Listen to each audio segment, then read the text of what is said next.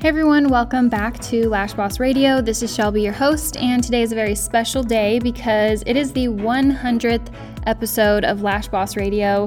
It is a big milestone, I feel, and I'm really excited and proud and just very blessed to be doing this. It's taken me 3 years to get to 100 episodes. I cannot believe that, but I wanted to bring on some friends of mine to come on to this episode because we're going to be reversing the roles. They're actually going to be interviewing me. So Paul and Tessney over from Lashcast Podcast will be joining me in just a second, and we're going to be just talking about the show, how the last 3 years have been, a little bit about the salon and conferences and stuff. I know you guys love Paul and Tessney just as much as I do, and I'm always happy to work with them. So here is episode 100 of Lash Boss Radio. I hope you guys enjoy it. Hey Shelby, it's so exciting to be here on your 100th episode, and really for Tuss and I, this is an honor and a half. I mean, this is really special. Woohoo! Yeah, I just thank you for asking. Yeah, of course. I can't think of anybody better than you guys to do this with me. And I appreciate you guys taking time out of, I know you guys are really busy right now, but thank you for taking the time to do this with me. Yeah, you bet. It's a real honor. I mean, it's a huge milestone for you. It's like when you first set out to do this, it's just like you're just doing it kind of like maybe on a wing and a prayer, and you're thinking, you're not thinking that far ahead, but here you are, Is it 3 years later? Yeah, no, it's 3.5. Yeah, 3.5 years later. Her first episode, I went back and looked, was February 23rd, 2018. She posted her teaser. And it was like 1 minute, right? Mm-hmm. We were like totally intrigued. We're like, because that's the time we were starting ours too. And we're just like, oh my gosh, there's somebody else too. Yeah, we literally posted ours 30 days earlier, January 23rd. So we both were on the same page, kind of starting this new thing called Lash Podcasting. So when you first recorded your first episode, I mean, what was the impetus? What got you like, okay, I need to do a podcast?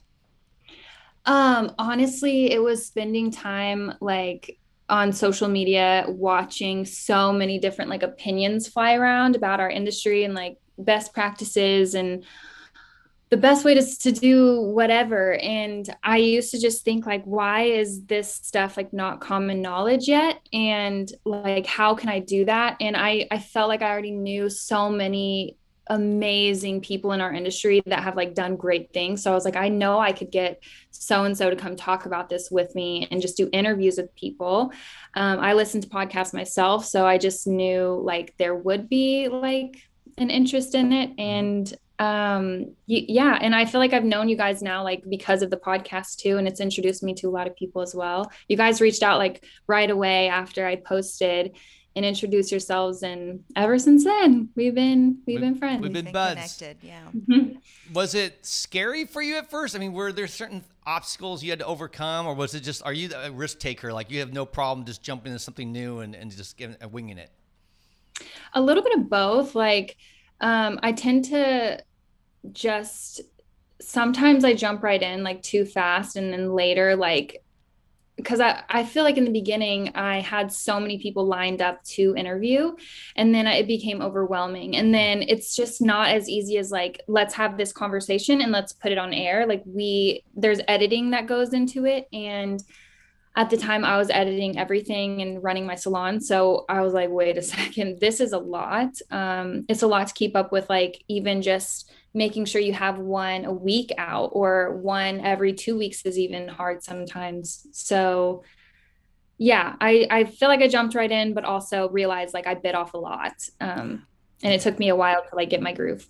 I think that you were kind of uniquely qualified to do what your take with the podcast. Like one of the things that you've been known for is these great interviews. I mean, that's the whole title of your show is Lash Boss Radio. Like you want to talk to lash bosses, and it's like you have this star-studded panel of people that you were able to interview, and you had these great relationships, and it was like you are the person I just credit with introducing the world to all these fantastic lash boss people. And I think it says a lot about your relationships with these people because you were able to get them all on. Can you talk about like how you knew them, like how you collected them, how it seemed so easy. It seemed like you knew everyone like, on the yeah, planet. like, yeah. Can you talk a little bit about those relationships and how that started? Yeah, so just being in the industry, like I knew Janelle, of course, because I actually trained for Lash Affair for a few years. So I met people like Crystal, who was one. Actually, Crystal and Janelle were my first two guests. Yes. And so once I had like a couple of people, it was easier to reach out to others. And I knew people like Trina as well, because like being another Texas artist, and Tiana, I don't know. And I think also just going to events, like I just started, like I've been going to IBS for several years with Lash Affair. And so that was one thing, like I really like will always love Janelle so much, because she really gave me like the taste for getting out there and networking with the lash industry. And so, yeah, really just going to conferences, trade shows, all of that. And that's what gave me so many friendships in the industry. And so it was really just like, I felt like I was asking favors from people like, hey, can you help me out and come do this episode with me? But it's nice because it's also brought them students and stuff a lot of times, or customers, you know? Mm-hmm. So it's been mutually beneficial. Give and take. Actually, I bet you we met you at some point, because we would stop by the Lash Affair booth at IBS since like 20, we started going in 2011, 2010, something like that. We've been going for a long time. So who knows, maybe we've met you and didn't know at the time. But I bet. Now for you, selecting guests, I'm sure, I don't know if you're like us, but I mean, we get people reaching out to us all the time. Sometimes there's seasons where it goes silent, but there's other times where I feel like there's like 80 people like, hey, I want to be on your podcast. You should have me on your podcast. And what's your process? Do you mostly just select yourself, or is there a process where people can reach out to you and you'll talk to them? How do you go about selecting who's going to be on your show? In the beginning, it was all me reaching out to people. There was like a few people that reached out because they would see like it being a buzz or something. But as the show went on, like I had a lot of people that would reach out and say like, hey, I can talk about this. And sometimes people I didn't really know myself, but I liked that they had that, because I don't know everyone, but some people really know their stuff. And so I brought people on that like I wasn't really familiar with, and I had to do my research on. And so mostly it's people that I feel like they stand for something that I also stand for, or like they're doing something that is, you know, commendable, or I've seen them like struggle with something and then overcome it. Like I love that, bringing that type of story to my show. Mm-hmm. So a lot of it's that. Yeah. Do people in the future, like just anyone right now listening, is like, man, I wish Shelby would interview me, because I have a really good story. Is there a process that, or can they, like you said, you know, they'll email you and you'll talk, and if it seems cool, you'll bring them on. If it's not, I mean, how do you say no to someone? Do you just like, hey, I'm sorry, your story's not good? Sometimes I feel like I say like not right now, in like the kindest way. Cause honestly, sometimes I just don't have the space for them in that season because it's already filled or something. And then I'm not planning my next season until right before, because then that would, I don't know. Yeah. It doesn't work out like that. So I'm sure that there's some people that I was like, yeah, like one day, but like never got back to them. So if that's you, please reach back out. But yeah, I feel like if somebody wants to be on, but like maybe doesn't have like the thing that I'm looking for at the time, like it just might not be the right time, but maybe later. Yeah. I mean, or something. You're the nicest person on the planet, so I can't imagine you being. So I'm going to ask you this question because, like, do you ever get any haters? Yeah. Like, here's the thing. Your listeners, right? Who aren't happy, or maybe other people who want to get in your show. Want to get in their show, whatever. Yeah. Like, I mean, the thing is, to look at you from the outside, you are just so radiant and beautiful, and you've got all these connections, and you've got all these great things going. And I know that sometimes people aren't always happy that these wonderful things are happening for you. And I'm just wondering, does it ever come out? Because, does it ever do you ever get snarky little bits here and there? What's that like? Not thankfully, not really online or anything that I know of. But yeah, sometimes with people in my life that say I have worked for me before, and even if you do everything right, have the best intentions for people and handle things to the best of your ability and whatever, people are still going to look for reasons to just not like you. And I know I have a handful of people that I come to mind, whenever for sure. I think of a hater. You look on the outside and there's always somebody, and it's not about you, it's about that person, and they're having issues, or something's not going right in their own life, and it's hard to when you see other people being so successful. But it's interesting that you say it's not professionally, it's other relationships that are happening personally in your life, right? But it just, I ask that just because you're just like a dynamite. And I always tell people, I think Shelby's not only the nicest person in the industry, she's also, I think if not the smartest, you're one of the smartest people I know in our industry. You just know how to get things done. And I've always been impressed by you. I mean, I know when you switched to team-based pay as a salon, you just jumped at it and did it successfully without help. And I'm I don't know anyone else who's done that. I'm you have something about you, some je ne sais quoi, some skills of leadership that people believe in you and want to follow you and work with you. And it's impressive. It really is. They'll see that. I want to brag on you some more too. It's just when we first met you, it's just we're where does this, acumen, this business acumen, where does this? Who's a kid, by the way, in our opinion. You're so much younger than us. Yeah, where does this come from? I mean, she's got this drive, and she's got this ability, not only just the drive, but the ability to get things done. And you could see that with the relationships that you have with your staff. And we've heard it before in business that you have to be cutthroat. But that's not who you are. It's you have done everything in a way that's mind-boggling, because you're soft, you're gentle, you're not hard-nosed like that, but yet you're able to get so much done business-wise. Yeah. Yeah, this is gonna become a roast where the Shelby Fest. No, Love Fest. Yeah, I don't know if people know that about you, and I just want to brag on you, because that's one of the things that I said early on. I said this she's going far. She's going places. She's going to be in the industry and making a big difference with lots of contributions. I thank you so much. I feel within my salon, at least, I do try to put a lot of my heart into it, but sometimes there's been I feel I've done it several ways where I've regretted not having boundaries up enough, and then when I put them up, I'm maybe that was too hard. And I feel the best outcomes always come whenever I just try to just be empathetic and true to myself, and just treat people I know they don't belong to me. I know this is part of their journey, and I'm also trying to look out for the company at the exact same time that I'm also taking care of them, if you will.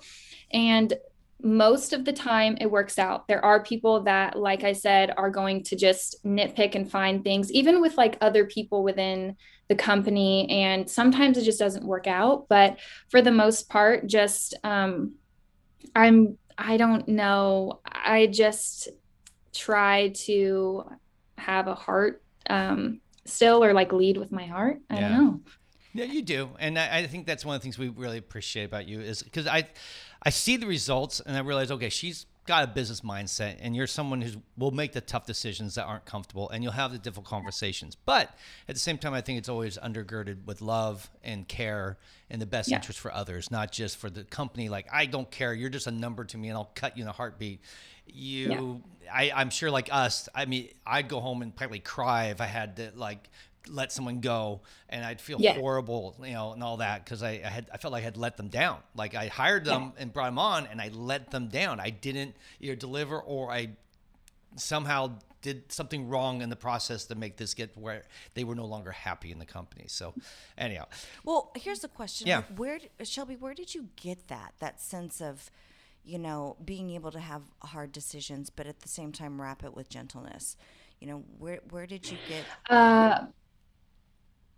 My parents are complete opposites, and I respect them both a great deal. My dad is like extremely like this, like just very logical, business minded, like just doesn't take any crap from anyone. Mm-hmm. My mom is like the just delicate little like flower, just what about what they think, or maybe she's going through this. And so both of those influences throughout my life, I've had like, it's almost like that, like person on your shoulder, like on each side, I have that. And like I said, there's been times where if I'm too either way, it doesn't work out, but you can be really firm with people and have boundaries and still be really kind about it and not make people feel like bad about themselves, and still, because like if you're too hard on people, like their brain shuts off or down a lot of times, because you don't know the way that they were raised. If they were raised in a house where people are yelling, or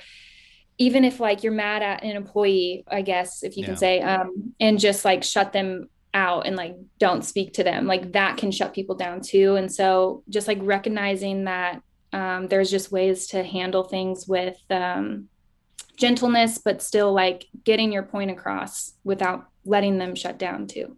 Well, that's good. I mean, again, it probably was exemplified to you by your parents, so you actually experienced it. So like it's gonna both sides. Yeah, so it's going to be easier for you to actually live that out yourself, because it's hard for someone who's never seen a behavior or seen it modeled to behave that way. And that's why I think mentorships and being trained, being underneath someone, even as another salon owner, finding someone that can mentor you. I mean, and ask questions when you in those type places where you don't know how to respond or how to deal with it, which is why coaching, like I know you've done strategies, we did strategies. That was like priceless to have that wisdom there to come alongside and say, okay, I know this is crazy, but calm down, let's talk about it. And there is a way through this that it doesn't burn down the whole building. So it's mentorship, like having a coach is something that's completely changed like my life completely, as far as like my career goes too, because anything that happens, you can really just bounce ideas off of them and talk it through. And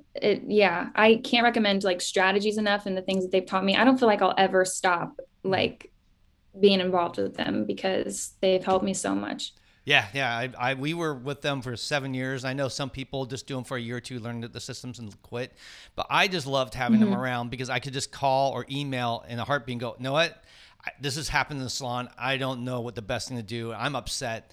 And then there's someone who's like seen it 1,000 times. Through it with you, and exactly. help you process the right way. And Daryl would be like, in this southern draw, like, dude, I don't know about that. You said to me, Sam. He's like, he'd come on and just talk about it, like, no big deal. This happens all the time in business. And you're like, really, all the time? Well, I love that it's all people that have owned a salon and like know the salon industry, because it's not just like a business coach that, which is nice too, to get that perspective, but it's just salons are I feel like they're so different than other industries. They're very unique. The problems that we face, the kind of people that we are involved with, artists and, the kind of clients. Yeah. I once did another coaching program, and it was with just businesses, and it was worthless. I mean, they would say things like, oh, this is how you do it. And I'm like, no, not in a salon. Professionals. It doesn't work with beauty professionals. Yeah, exactly. It was very frustrating, but that's it. Anyhow, let's get back to the podcast. I want to learn. I have more to learn about it. This has been great.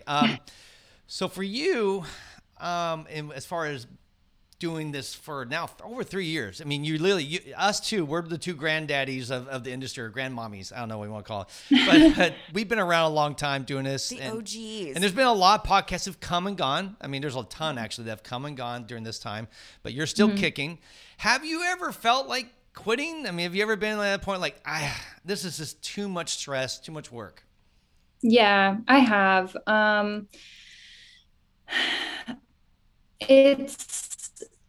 It's really like I kind of mentioned it earlier. It's not easy to produce a podcast. Like there's a lot of research that goes behind each episode and editing that goes behind it. And it's sometimes stressful for me to realize like, because in this last season is the most that I've ever spoken before on my show. I've always done focused on other people. And now all of my topics this season are like my own thoughts on these things. And it's kind of nerve wracking. There was one episode that I put up, and then at 2 a.m, I was like, I don't like it. And I redid it at 2 a.m. and re-put it up. Oh my gosh. I still feel unsure. Yeah. Like I get that way. And so sometimes like those feelings that I get, those uncomfortable feelings that I get bring on thoughts of, should I keep doing this? But every time that I really think about it, I'm like, I actually really enjoy doing it, and I'm going to keep going. That's good. I mean, I'm glad you did. I remember you actually reached out to me. It was like a year ago, I think it was, a little bit more than a year now. And you said, "I'm done. I'm going to quit." And then, like I think a month later, you announced Lash Boss Conference. I was like, proud of you. I was like, okay, I know. I guess she didn't quit. I guess she said you just had a bad day. I know. So, I know. And the world's a better place for it. It is a better place. The world is a better place. And I'm glad to hear your voice, because I think while interviews are great, we do both. We actually started out only talking about issues, and then we were actually inspired by you to do more interviews, and we moved into that direction, started doing interviews. And it was really because of you. We're like, wow, Shelby's doing all these cool interviews. I think it'd be really fun to interview some people and all that. But at the same time, you have so much experience and so much knowledge. I think it's great that you're now going to let people see a little bit more inside and see more what makes you tick and how you approach things. I think the world will be a better place. You'll be helping a lot of people's businesses, I'm sure. Thank you. Yeah, it's hard sometimes because I try to be like I try to be one of those people that can like see all the sides of things so that I'm not like rocking the boat too much. But I'm like, I actually do have an opinion on this. And so here it is, I guess. But yeah, it can be a little uncomfortable. I think you should do it. Be uncomfortable. We piss off people all the time.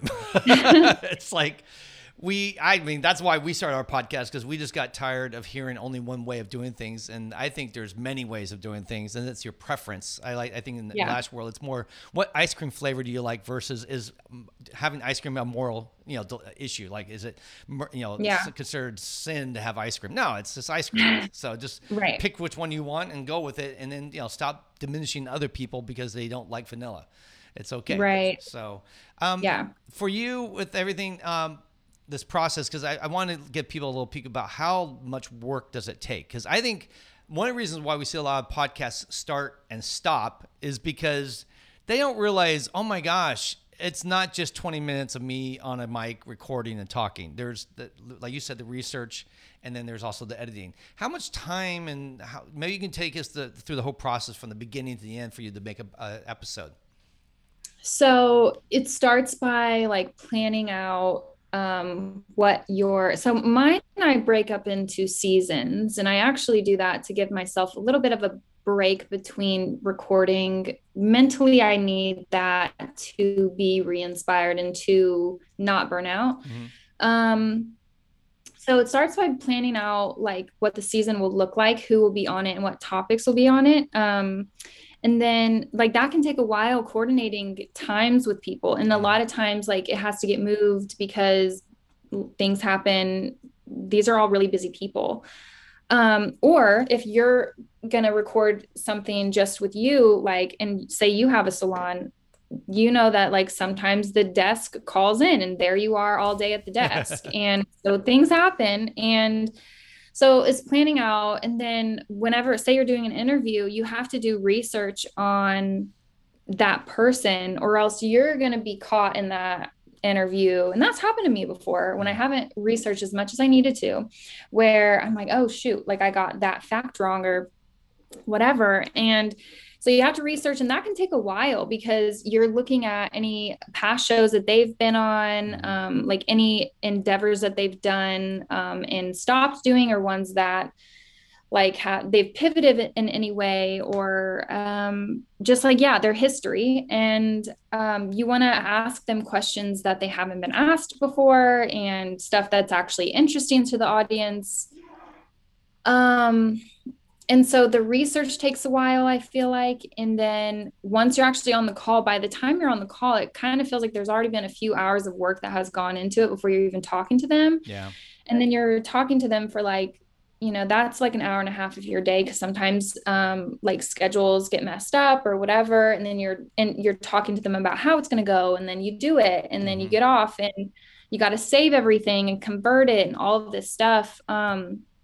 And then like I think it's become so just like second nature to me, but the hosting of a podcast, like actually on a website, like that is something that I had to learn. And I was like, what the heck is all of this?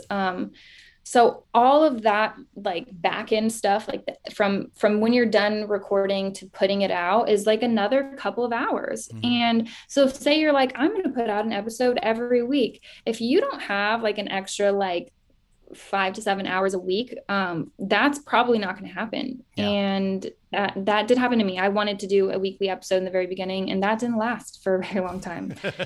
So at least being consistent in some way, like if you're going to put out a couple a month or whatever, it's still work, but hopefully that answered your question. Yeah. No, it did. And for you, do you feel like consistency? I know for you pick seasons, which I think is very smart. We've never been that brilliant. We just try to do 2 episodes a week, which is like that's so much insane amount of work. But for you, do you feel like that consistency? Do you see your numbers grow when you do a weekly episode, or does it go up and down, or is it not affected at all by how often you release the episodes? I actually had higher numbers when it was spaced out. My numbers drop. They drop if I'm not like, if I'm doing less than like 2 a month, like I remember like it dropping, but whenever I was back up to like at least 3 a month, I feel like it was pretty consistent. But sometimes when I felt like I was doing them too often, I was like, can people not catch up with them? Or also this was around the time there was more shows coming out too. So maybe they're just trying to listen to them all and stuff. But, also, it could be that like maybe they weren't interested in certain guests. Like there are guests that like have a lot of listens compared to others. Yeah. And like that's like Kim from Borboleta and like Elena, Yeah, so, the superstars of the industry, of course, the megastars. Yeah, they're going to get a lot more heat and interest for sure. Yeah. That's true. Now for you, are there any guests you've had or wanted to have that you just can't seem to ever get on the show? And maybe you can let them know right now, like, okay, we've tried to get you on. This is your call, and let's work this out. Oh my gosh. Yes, I think so. Maybe now I'm realizing, like, did I even ask? But Doug Schoon is one that I would love to have. Yes. And I don't know if I ever asked him, but if I asked him, it was probably 3 years ago when I was like it wasn't anything yet. Everyone else I feel like I've had all of the people that I wanted on so far, but yeah, we tried to reach out to Doug at least a couple. I think I've emailed him like 3 or 4 times, DM'd him, and he just ignores me. So oh my gosh. I need someone who knows him like a friend. So probably like Soon Jin probably would be a good person to connect. Or Jill. Yeah, because they actually are friends and talked, and I should probably one of these days. We'll maybe we can.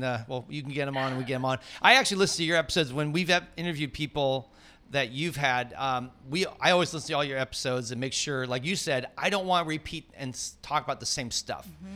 Yeah, it's really, because otherwise I just feel like people will just tune out as soon as they hear the episode. Go, oh, I'll just go listen to Shelby. Hers is more interesting. So it's like, no.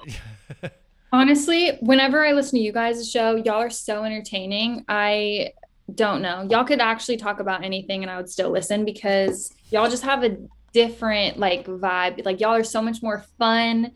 And I don't know. I just think you guys are fun. Gloria and I actually, when was it? When did we meet at a strategies conference? Strategies was 2018. I think it's 2018, right? Yeah. I think it was 2018. In Texas. So we were driving in because she stayed at my house in Austin and it was in San Antonio, I think. Yes. And so we were driving in and listening to y'all's show each way. Yeah. And we were just like saying that you guys are a lot of fun and y'all really know your stuff too. So I think people respect the shows where they're actually learning something, where they can apply actual information and stuff. And I think it's good to mix it up with like actual topics and then interviews of people that like everyone knows and loves, you know? Yeah. It's a good formula. Yeah, I actually found, at least for us, I don't know about you, but actually when it's us talking about topics, those tend to be a little lower listenership. People love the interview. It's crazy, but they generally like listening to people share their stories, what's going on, their struggles, their victories. Yeah. I think maybe it's because it's a little bit more storytelling versus when we talk about a topic, it's more like, I'm telling you how to do your job. And I maybe that's just less fun to listen to. It's like, I don't want to listen to Paul tell me how to do my job. It's that's just my experience. But either way, I think mixing it up, at least for us, helps to make it more interesting and a little bit more creative. And I'm so excited that you're doing that too, because I think it's just going to be cool to hear for the mind of, Shelby. Yeah, I would say my top 5 to 10 episodes are all interviews. So I think you're right. Yeah, no, it tends to be the way to go. For you, why do you keep doing Lash Boss Radio? I mean, what drives you now? Like, does it change over the years? Like in the beginning, you just wanted to get information out to help people because you saw this stuff in forums and maybe misinformation a lot of times. And you're like, okay, I just need to provide a platform where the authorities can speak and we can make clear the air on some issues. Has that changed for you though over the years? Has that become, because I mean, 3 years is a long time. And literally there's probably been 20, 30 other podcasts I've quit in those 3 years who were doing Lash podcasts. And they're like, they didn't have the stamina to keep going or lost maybe their focus. I don't know. It has changed for me because now I actually hear from real lash artists that say, I got a message last night that said this, I've been binging your show and it's been inspiring me so much. And this is like a fellow mom too. And I'm like, okay, like I feel like I can't ever stop because it is helping people. And that does feel good to me. And I also just like the interaction with this industry that I am so obsessed with. So I just feel like I'll be here for at least a long while, if not several more years. Yeah. You have so much to give. Yeah. And it may change and take different forms, but you've always been a resource, and I think that you always will continue to be. Yeah, I'll be. Let's see. In 30 years, I'll be 85 and barely able to talk. I mean, just have gums at that point. And you'll still be a young woman, and you'll be doing podcasting. You'll be the leader of our industry at that point. Maybe one day I would change. I would have another podcast outside of the beauty industry. I've thought about that, but like what? I don't know. We'll see, but I really enjoy it. I think it's a really good outlet and it helps people, so it feels good. Well, have things changed since you've become a mom? I know that's like a huge milestone event, and do you want to talk a little bit about that, like being a parent and how that's affected your commitments, like especially with Lash Boss Radio? Yeah. Well, it's for sure changed my perspective on what is most important. And it's required me to sometimes rank things that are most important to get done first. It's so much time and energy pouring into raising a child. I feel like what's been required of me mostly in the last, because he's almost 2. He's going to be 2 in January. So I feel like the most important thing to me was my salon, because that went through a ton of changes too, downsizing, this new location, and now this other venture that's about to start. And I just had to really make my systems concrete, oil them. And sometimes the show has been put on the back burner for me. But I'm trying to stay consistent and make time for it. Honestly, it looks different now because I have to record late at night. And then I'm not really available as much for interviews actually, which works out why I'm doing more topics because I can't really coordinate times anymore. Right. So yeah. Right. Yeah, it changes everything. But what you says, it really helps you become laser focused on what is most important. And I think learning to realize as a business owner that not doing everything's what you can't do everything. I know as business owners, we have big hearts and we're ambitious and we want to change the world, but learning to have a way of filtering things and making the right decisions on, okay, I'm only now deciding on the big things because the little stuff I can't worry about anymore. It's just no time. Yeah. And I can imagine for you, you've had so many changes in the last year. I mean, I think you started a conference. I know you kept going to podcasts. You downsized your business, and then I know you were also engaged, and that was going to happen. And so you've had more change in the last 2 years than probably most people have in 10 years. So and you're still here kicking and screaming, and that just says a lot about your character. We always say you probably have the best parents in the world. We always talk about privately. I bet her parents are just dynamite because they made you, and you're just this superstar who seems to be strong. I'm sure you're like all of us. In the weaker moments, you cry and it's emotional, it's difficult, but you're able to carry all those things and get through it and be where you are today. Just really proud to be a friend and a fellow colleague in this Lash world with you and cheering you on and all that. And we think you're. I love looking at the pictures and seeing Blake online too. I think they're cute. He seems like a great kid. Thank you so much. Yeah, he's great. So for you, what's like a favorite episode? Do you have a favorite episode, or do you not want to play favorites here? Because I know for me, I've learned to be careful about saying my favorite because it'd be like saying some memorable shows, or just maybe some moments. Are there any key moments you're like, oh my gosh, this was crazy, this happened here? Yeah, I have so many. Like I love talking to people that I know personally. Those are the easiest ones and those flow the best. Whenever I'm nervous, my mind is like more on how nervous I am or okay, like what should I ask next? And that's really nerve-wracking. I can tell you that some people who have made me really nervous that actually ended up being so nice. Like Courtney Bueller made me so nervous, but she's really easy to talk to and actually a really good talker. Like it was a good interview. I feel like I love talking to you guys, and I've had Janelle on the show a few times. She's always really fun. Those are like my favorites, I would say. And then I think I actually really love talking to Elena, because she's really inspirational to me. Because she has like that, just, I don't know, she's just a goddess, like beast of our industry. Well, she's epitomized as Lash Boss, right? Yes. Yeah. Yes. So I always learn a lot from her, and I love having conversations with her even off air. But gosh, I don't know. It's really, my favorite ones are just people that I know outside of this, and I feel like they all know who they are. But and you probably can tell just by listening, like who I enjoy speaking to the most, but none that I really like. I don't like you. Yeah, I know. I mean, we had one episode that we never aired. Actually, no, we had two. I just realized 2 episodes that we never aired because they just went south. The interview was just like, nah, this is really bad. We can't. The information was really bad. One of them was really bad information on one, and then the other one was like it was just self-serving. The person was hoping to sell stuff, and I'm like, okay, I'm not here to sell. We're not doing that. Yeah, I mean, we promote people. I wouldn't say that. I mean, we had Tippy on, and we've had other people on, and we're just there because we believe they're such a good service. People should know about them, and it'll help their business. Yeah. But I use Tippy at the salon. Oh, you do? Oh, good. How does it work? Yeah. You guys like it? Yes, a lot. Fantastic. And the clients are happy with it?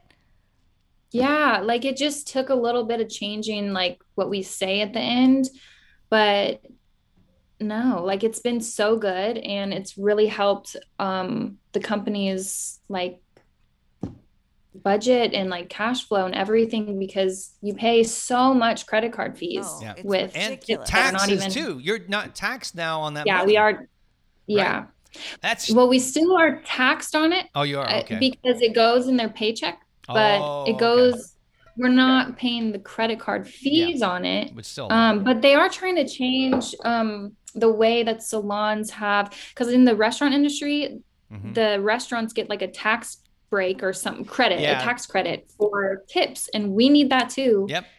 So, but PBA for the interim.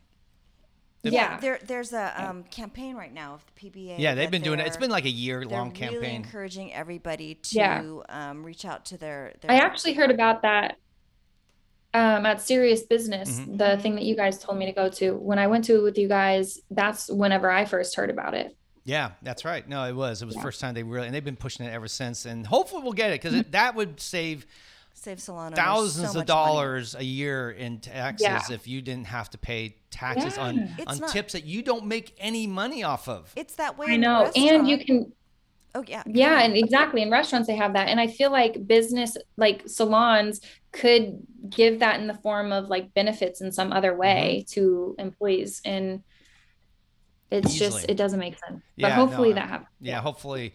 Well, I know there's one episode or one person that you tried to interview multiple times, and it was Allie. I remember you saying like every time you tried to record her, things went south, right? It just like every time. Yeah. Like I think it took 3 times. I'm terrible. Yeah. So the first time, honestly, man, I can't even remember. I know like the second time we recorded, we were like, okay, this is it.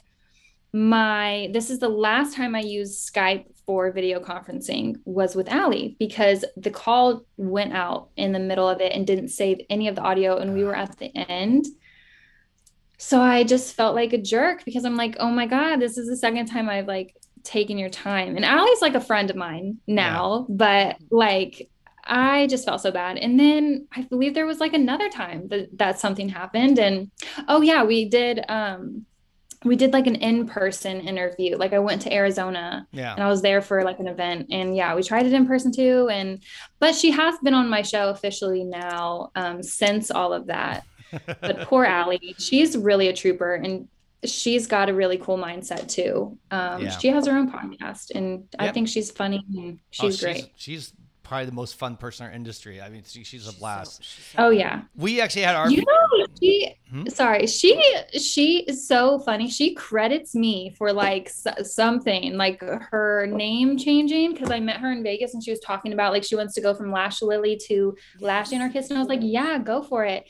And so she like says, Shelby was the one who da-da-da. And I'm like, what are you talking about? No, that's all her. But you know what? You provided that spark of affirmation that she needed. She must have needed that. And so wear that honor with gusto.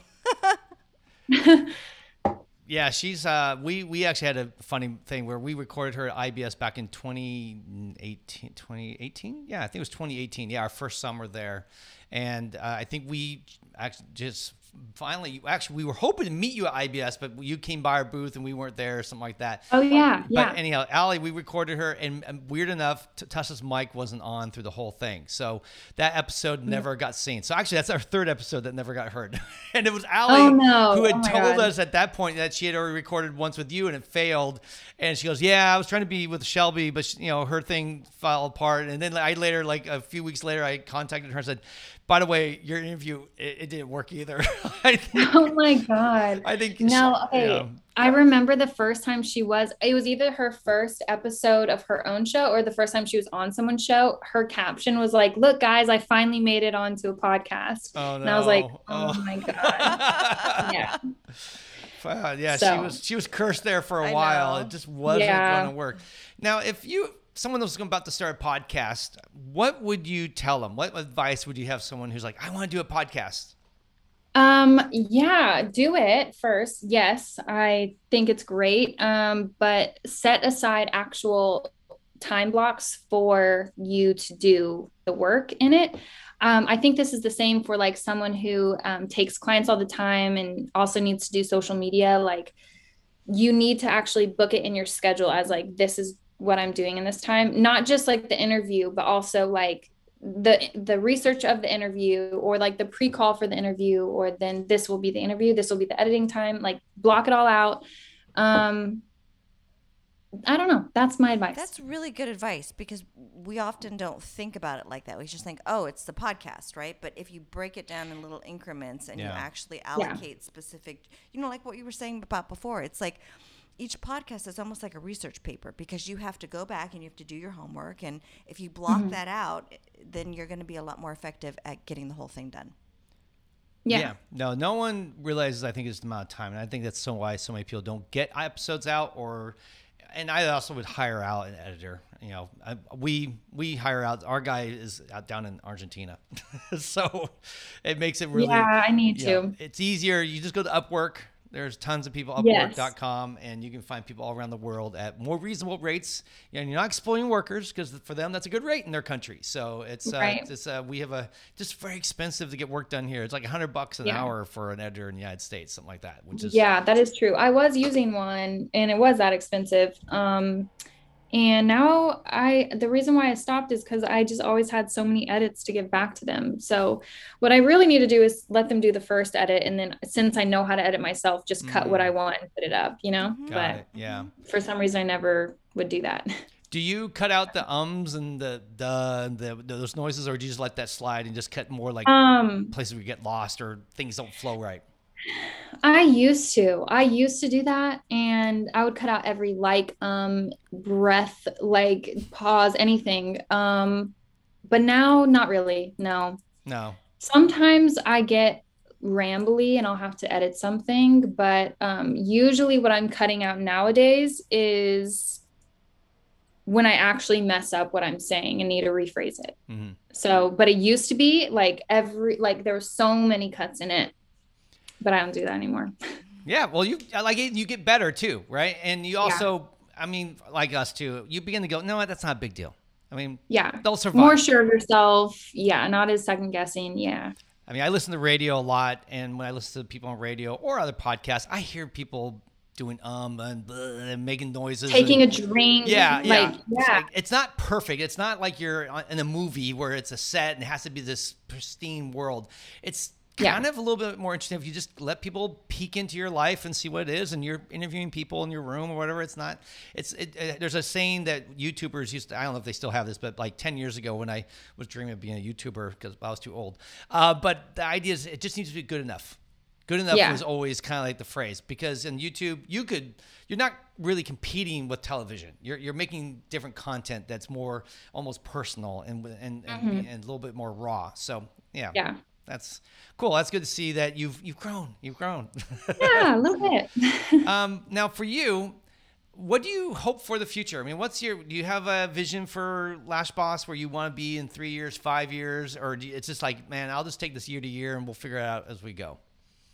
Well, for several years, I've been saying like, I really want to start YouTube and bring the show to YouTube and just have it like a whole like production thing. It's just a lot easier said than done. I think I will do that, but it wasn't time then, and it is still not time right now. Yeah. But that I see happening. And to be honest, like my long-term goal was actually like a show, like a TV show, or a series even like on YouTube about like the salon life and like even just entrepreneurship. But who knows? I don't know. I think it'd be great. I mean, great. I remember you sharing. Yeah, I think you shared when you were young, like in high school, you did like a YouTube channel, right? Yeah, that's right. I did, yeah. And you got shut down, or people kind of made fun of the idea. And I still, I always broke my heart when I heard that. I was like, oh my gosh, how could anyone shut down Shelby? And I had so many videos, and in my high school, there's people that started saying like, we found your YouTube, like in that way. And I would just feel so ashamed for whatever reason. And so I would delete them. And then now like there's none up, and makes me sad because I would have loved to look back on those, but it is what it is. I mean, that's part of the reason why I did the podcast was about legacy, about leaving a footprint in the world.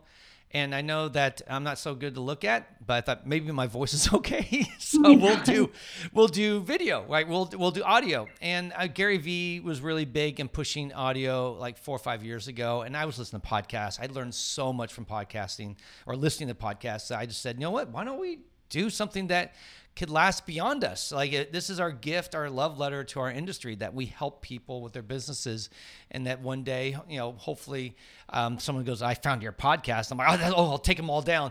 No, I my goal is like, this is me, this is us, this is what we did, and I did it for 5 years, 10 years, 20 years, whatever God gives it to me to do.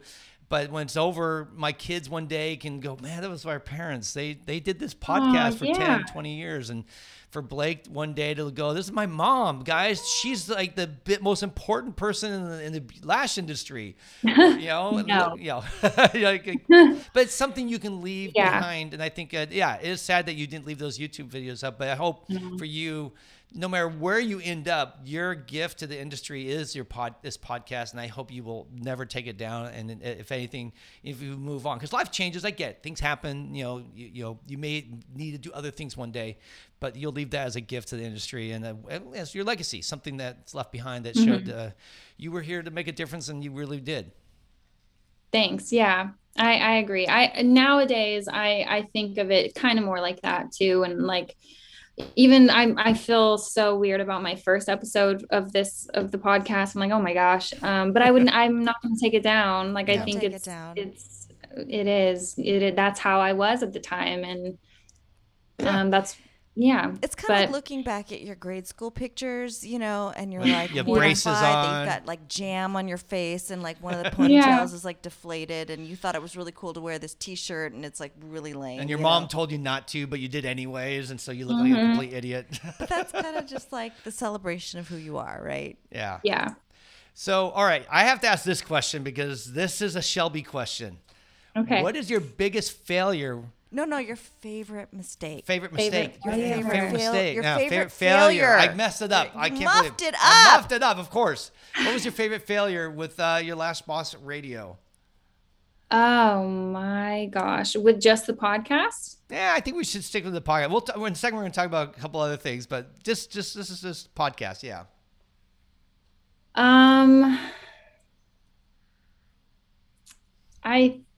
I don't know. I think it was just probably having to do with like whenever I realized my best work would come with me doing it my own way and not being like, okay, I have to produce every single week at this time. And I think realizing like I needed to do the seasons, like that came from me I was like actually really critical of myself and really wound me up, feeling like I wasn't doing enough or I wasn't doing it right, or I was letting people down or not being like just not being consistent, not being true to what I said I was going to do. And just breaking all of that down and just being like, look, like this is how I'm going to do the show. I feel like a better show has come from those changes that I've made. By serving basically the ideas that you want to do versus serving what you feel like others want from you. Yeah. I feel like that's a lame answer, but yeah. Yeah. As far as the podcast, that is my favorite failure. Yeah. Well, it produced a good result for you, like meaning that the outcome is a better show, is one that you feel proud about. Tim Ferriss approves. Tim Ferriss just called me right now and said he approves. So you're good. Oh my gosh, he's my favorite. He lives in Austin now, which is so crazy. Oh my gosh. Yeah, and so does Joe Rogan. So you got to get him on your show. I know, that would be a dream. I think one day I will try. I will reach out and see. You never know. I mean, the fact that is free. You're in the same neighborhood. You could say, look, I've been doing this for over 3 years. I have 100 episodes. You're not a flash in the pan. You're not just someone who just I got 2 episodes. Would you be on my show? You've been doing this, and I think these people actually are pretty generous. I mean, I know they're extremely busy, but they know what it was like to be like you at one point. So, I think they will. You never know. And I think for you to get Tim Ferriss on, I'd be there first day. Yeah, that'd be so cool. How many hours would you have to prepare, you think, for that interview? 25. Like a whole week of just listening to episodes, rereading books, right? That's the thing for us. We've had a couple people written books, and that's always hard because I don't have a lot of time. Now I have to read a whole book like in a week. Cliff notes. Yeah, so I just fly through it and try to cherry pick ideas or thoughts so I sound like I'm intelligent. Yeah. So, all right, well, I know it's been going long, but hopefully you can stick around a little bit more because I do want to talk about 2 things that you have that you're developing that are in the works that I think are really exciting and new developments for you, because Now, if you want, we were going to talk about the salon stuff, but maybe I'll just refer to the episode where we actually had you on our show. I don't know, it was earlier this year, where you talked about downsizing and you talked about going from 2 salons to 1. I think you guys should definitely listen about that one, because Shelby's really just open and honest and shares the good, the bad, and the ugly about that, and why. And it's been a good thing for her. But now that you've downsized and your space is amazing, we're actually going to be there in about 3 weeks. Yeah, we're going to come out and have a class there. But she has a school. You've started a school. And I thought maybe you could share with people, what is this whole thing about doing a school? Not training, like going around the country and teaching, but actually a school. Yeah. So in Texas, we have 3 options if you want to be a lash artist. You have to be licensed. You can either have a license in cosmetology, aesthetics, or there's a lash specialty license, which is like 320 hours from like a approved school. And it was a lot of work getting approved for this school, like so many things that they needed, and it was a lot, but we got approved for it. And so we are opening a program to where we can license people in Texas to do lashes if that's all they want to do. We're not going to offer any other programs, just lashes. And you don't even have to be like a local. We actually can offer it 100% online. Oh, wow. So they'll have to send in like footage. Yeah, they'll send in like footage and photos of their work, and we'll coach them through like isolation and stuff virtually. So that might be a challenge, but yeah, we're going to be able to do that. And so people that are like, because Texas is pretty big, so we're able to help like all of Texas really. But locals too, like the Austin lash market is not very big, and I'm hoping to change that and elevate it a little bit.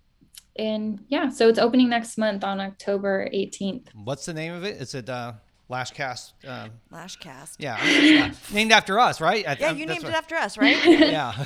It's Lash Boss University. I'm also toying with Lash Boss Institute. Like both of those are in the works of trademarking and have the domains and everything. Cool. But I think it's going to be Lash Boss University. But however, we're actually going for both trademarks. This is all very new because the process of getting approved for the school was so long, and the approval came so fast once like we got to the end. Like it literally, I had the license like within days of the approval. So it was just like, oh wait, we're doing it like now. Okay. So then it was like, now that it's approved and I know it's a thing, like, okay, now we got to do the trademarks and now we got to do this, that, and the other. And so it feels like it's going really fast now, but I've been teaching for a while. I've been certifying for a while. So it's going to be a lot different than that. I know, but I feel really so excited about it. This is really, really exciting. Do you have all your curricula fixed? Do you have your instructors? Is it? Yeah. Can you talk about it? So I'm going to be the lead instructor, and some of the master artists here at the salon will help assist, but I'm really going to be teaching everything. A lot of the content is going to be online, and the people that are coming in person, all of their in-person hours will be hands-on, whether it's like a mannequin or like models when they get to that point, just model after model after model. Because what I find is when people leave beauty school, they really take so long to really get going because they barely practiced. And so I want it to be completely different than that. But also like the curriculum. So I have a curriculum for whenever I train people. So it will be it looks similar to that. However, in Texas, they go off of actually the Nova Lash textbook. Mm-hmm. So I do have, in order for them to pass their written and practical tests, they do actually have to know that curriculum. So I want to teach them how lashes are done, not just one the way specific that technique. Weed them, and it's kind of like not just one. Yes, exactly. So they can know both. It's like beauty school, right? There are standards that you have to know and have to display in order to get your certificate or pass. But then there's also how things are done. So yeah, it's like, I think that's a great way of equipping people And the reason why, if people don't know, Sophie from Nova Lash is the one who pushed through this whole thing. That's why Nova Lash is the official state, I guess it sounds like, sponsored company.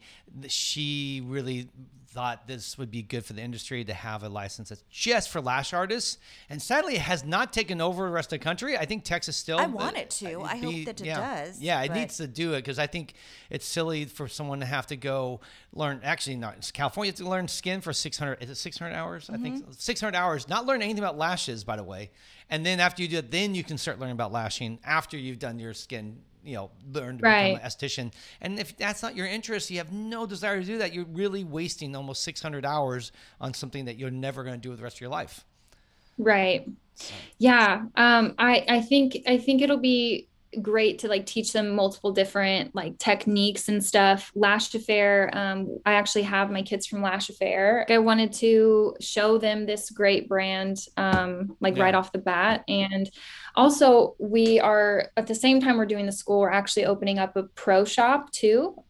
So local artists and stuff will be able to see like multiple brands in our salon that like we love and stand by. Like we love so many different brands. So it's not just, we want to be exclusively showing them like one thing and tunnel vision. We want to show them like, look, there are so many different brands that you can choose from and stuff, and have them available for artists to try too. Yeah, that's what Tiana, I know, does that with Lash Exchange. I think Ashley does that with Lash Express, she does that up in Toronto. So it's a great model. And I've always thought, man, I'm actually shocked that more companies or more people aren't opening in their local regional area little shops that have 5, 6, maybe 10 different brands, so you can come in and try stuff. I feel like people, their vision for that is like stifled by them thinking they need to open their own lash brand. That's always, they feel, is like their next step. I even have had those thoughts, like, should I do that? And I don't want to do that.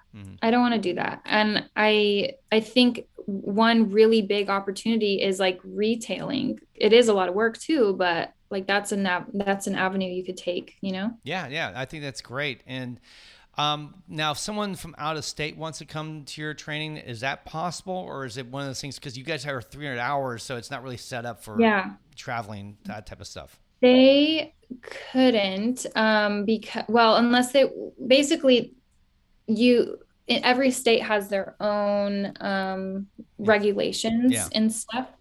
I guess if you were a state that like didn't have any regulations, like maybe, but you wouldn't need your Texas license in order to do lashes where you live. So it's best to see like what your state offers and stuff. But yeah, our state is one of, I think it might be the only one that has a lash specialty license, if I'm not mistaken, but I'm sure other states will do. I thought Illinois at one point, I was told Idaho, or Idaho? I don't know. Iowa. There's a couple.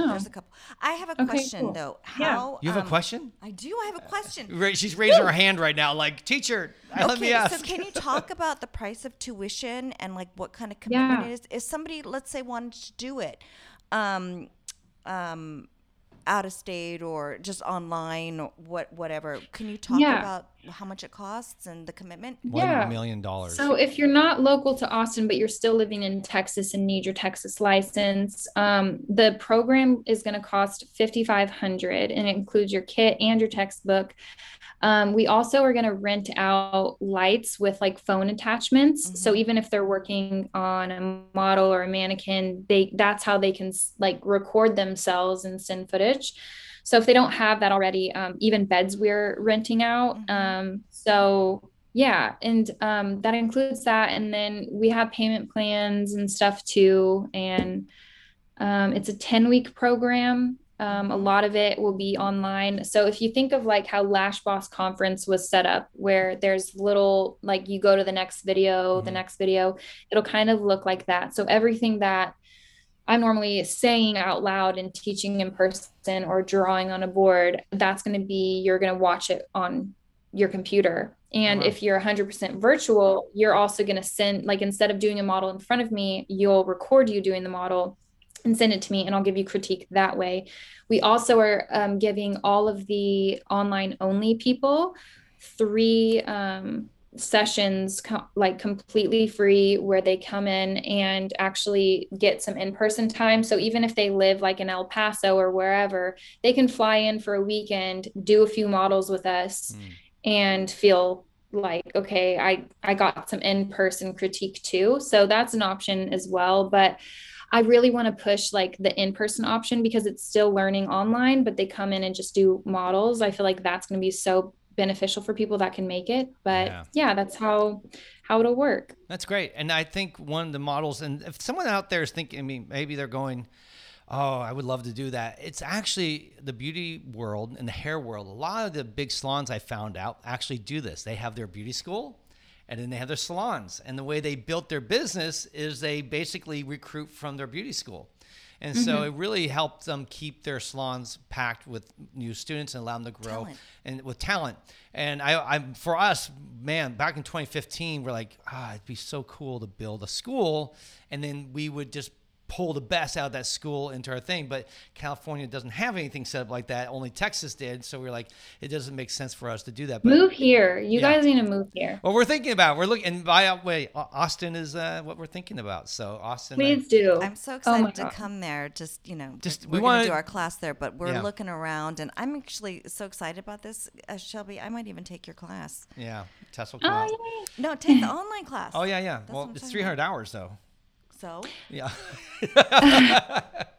Well, actually, I am thinking of an option like that too. Like for someone who's already licensed or like out of state, like taking my normal like certification online as well. Cause I haven't done that yet. I still do that in person. So I'm like, that would like, why don't I just do that too?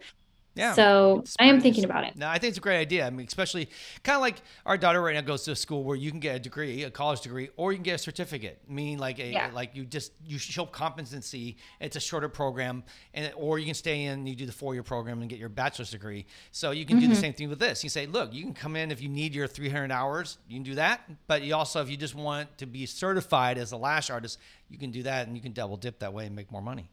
Sounds like a good idea. All right, well, let's talk about the other last thing. You've been so kind. It's been great. I feel like this is our show here, but it's really your show. But let's talk about one more thing, and that's the Lash Boss Conference. And I'll say it this way. This is the 3rd incarnation of it, not the 3rd year, because you actually did 2 last year, but you're back, and I think it's going to be a little different. So maybe you want to tell us when the next one is and what's the big changes. Yes. So this year, next year, 2022 will be the first in-person of Lash Boss Conference because it was online because of COVID. I am wanting to do it in April. That's my birthday month. And I also feel like there's not too much going on around that time. So I want to do the last weekend of April, which is April 23rd and 24th. I think what I want to do is still bring on like lash focused talks, focused a lot on like artistry, science of our like adhesive and stuff, and then a little bit of business too. And I want to do like some networking events and stuff like that as well. I know that I would pick like the best like lash bosses that come to mind. And I want like every talk to like the takeaways to be extremely valuable to everyone. Yeah, no, I expect that from you. I mean, everything else you do is always excellent. So Thank you. And Lash Boss Conference online was a real blessing to the industry. And I think you're doing it live. And I'll just offer our help there. Whatever you need. Yeah, we'll be there to support you and cheer you on. And who knows? We've even talked about trying to find a way that we can partner somehow with our 2 conferences. So we'll see. I know. And we've talked about that before. And we talked about like, why do people keep confusing us? Because we have like events and we have podcasts and like God forbid people have those but aren't the same people. I think that is something like we really should try is like working together in some capacity. And I think eventually people will catch on like who each of us are. I don't know. Yeah. I mean, I look like Shelby. I think that's it. We'll just get you some hair. I think there's an opportunity for us to like combine forces and do something collaboratively because we both offer something. I know. Paul did talk to me about it last year and I was like, I feel like people confuse us enough, but honestly, yeah, if you guys want to talk about it again, we should at definitely. some point. Well, do you have an idea when your next Lash Boss conference is going to be? She told us. Oh, yeah, it'll be April. April, because your birthday month. That's right. That's right. Yeah. April 23rd and 24th. Yeah. 23rd, 24th. So block those dates out, guys. It's in Austin. I've never been there personally, but I've been told Austin is one of the coolest cities, especially in Texas. Yeah. And so I've heard they keep Austin weird. Yeah. Is that the motto? Yeah. Yes, it is. It's great because I hear it's a lot like LA, like it's the LA of Texas, I guess. Yeah. It's cool. I think you guys would really like it. It's hip. It's like, and we need more like Lash people. Yes. And we're excited to come visit and check it out, really. And so that's really cool. Hopefully people will be checking it out. Do you know when your ticket sales will be going up? Probably well after LashCon. So probably after the holidays. Okay. Like in January. Right, in January. Cool. So so guys, let's mark it off. It should be really, really cool, and hopefully, God willing, we'll be there, and we'll see how it all goes. It should be great. But Shelby, I could keep going on, and we had other things to talk about, salon stuff and other stuff. But I'm looking at the time, and do it again. I think it's okay. Yeah, this has been so much fun. I want to thank you guys for doing this and helping me talk about this new venture that I have, and always being supportive and friends, and even off air, just being so helpful. So thank you guys for doing this. Yeah. Always. It's a privilege. It was really an honor. Is a privilege to. And I'll just put it out there. Anyone else wants me to be a guest host for their 100th episode, I'm always available. I don't know if there's any Try not to do it when they're planning LashCon. Consider it. Yeah, these next 5 weeks. But you are worth it. We can stop the world. We've stopped recording our own episodes for the last 3 weeks. Oh my God. So doing this was really fun. And I keep canceling like 3 other episodes. I'm supposed to be like, I'm sorry, we're going to do it after LashCon. I just can't do it. So, but you. Yeah. You special. Yeah, you special. Thank you. Thank you so much. Yeah, absolutely. You bet. Okay, well, I'll talk to you guys soon. Thank you guys. All right, you guys, well, that wraps up episode 100. Thank you so much for listening. And I just want to say thank you also for the last 3 years of supporting Lash Boss Radio. I hope this show has brought you value and helped you in some way throughout your lash career.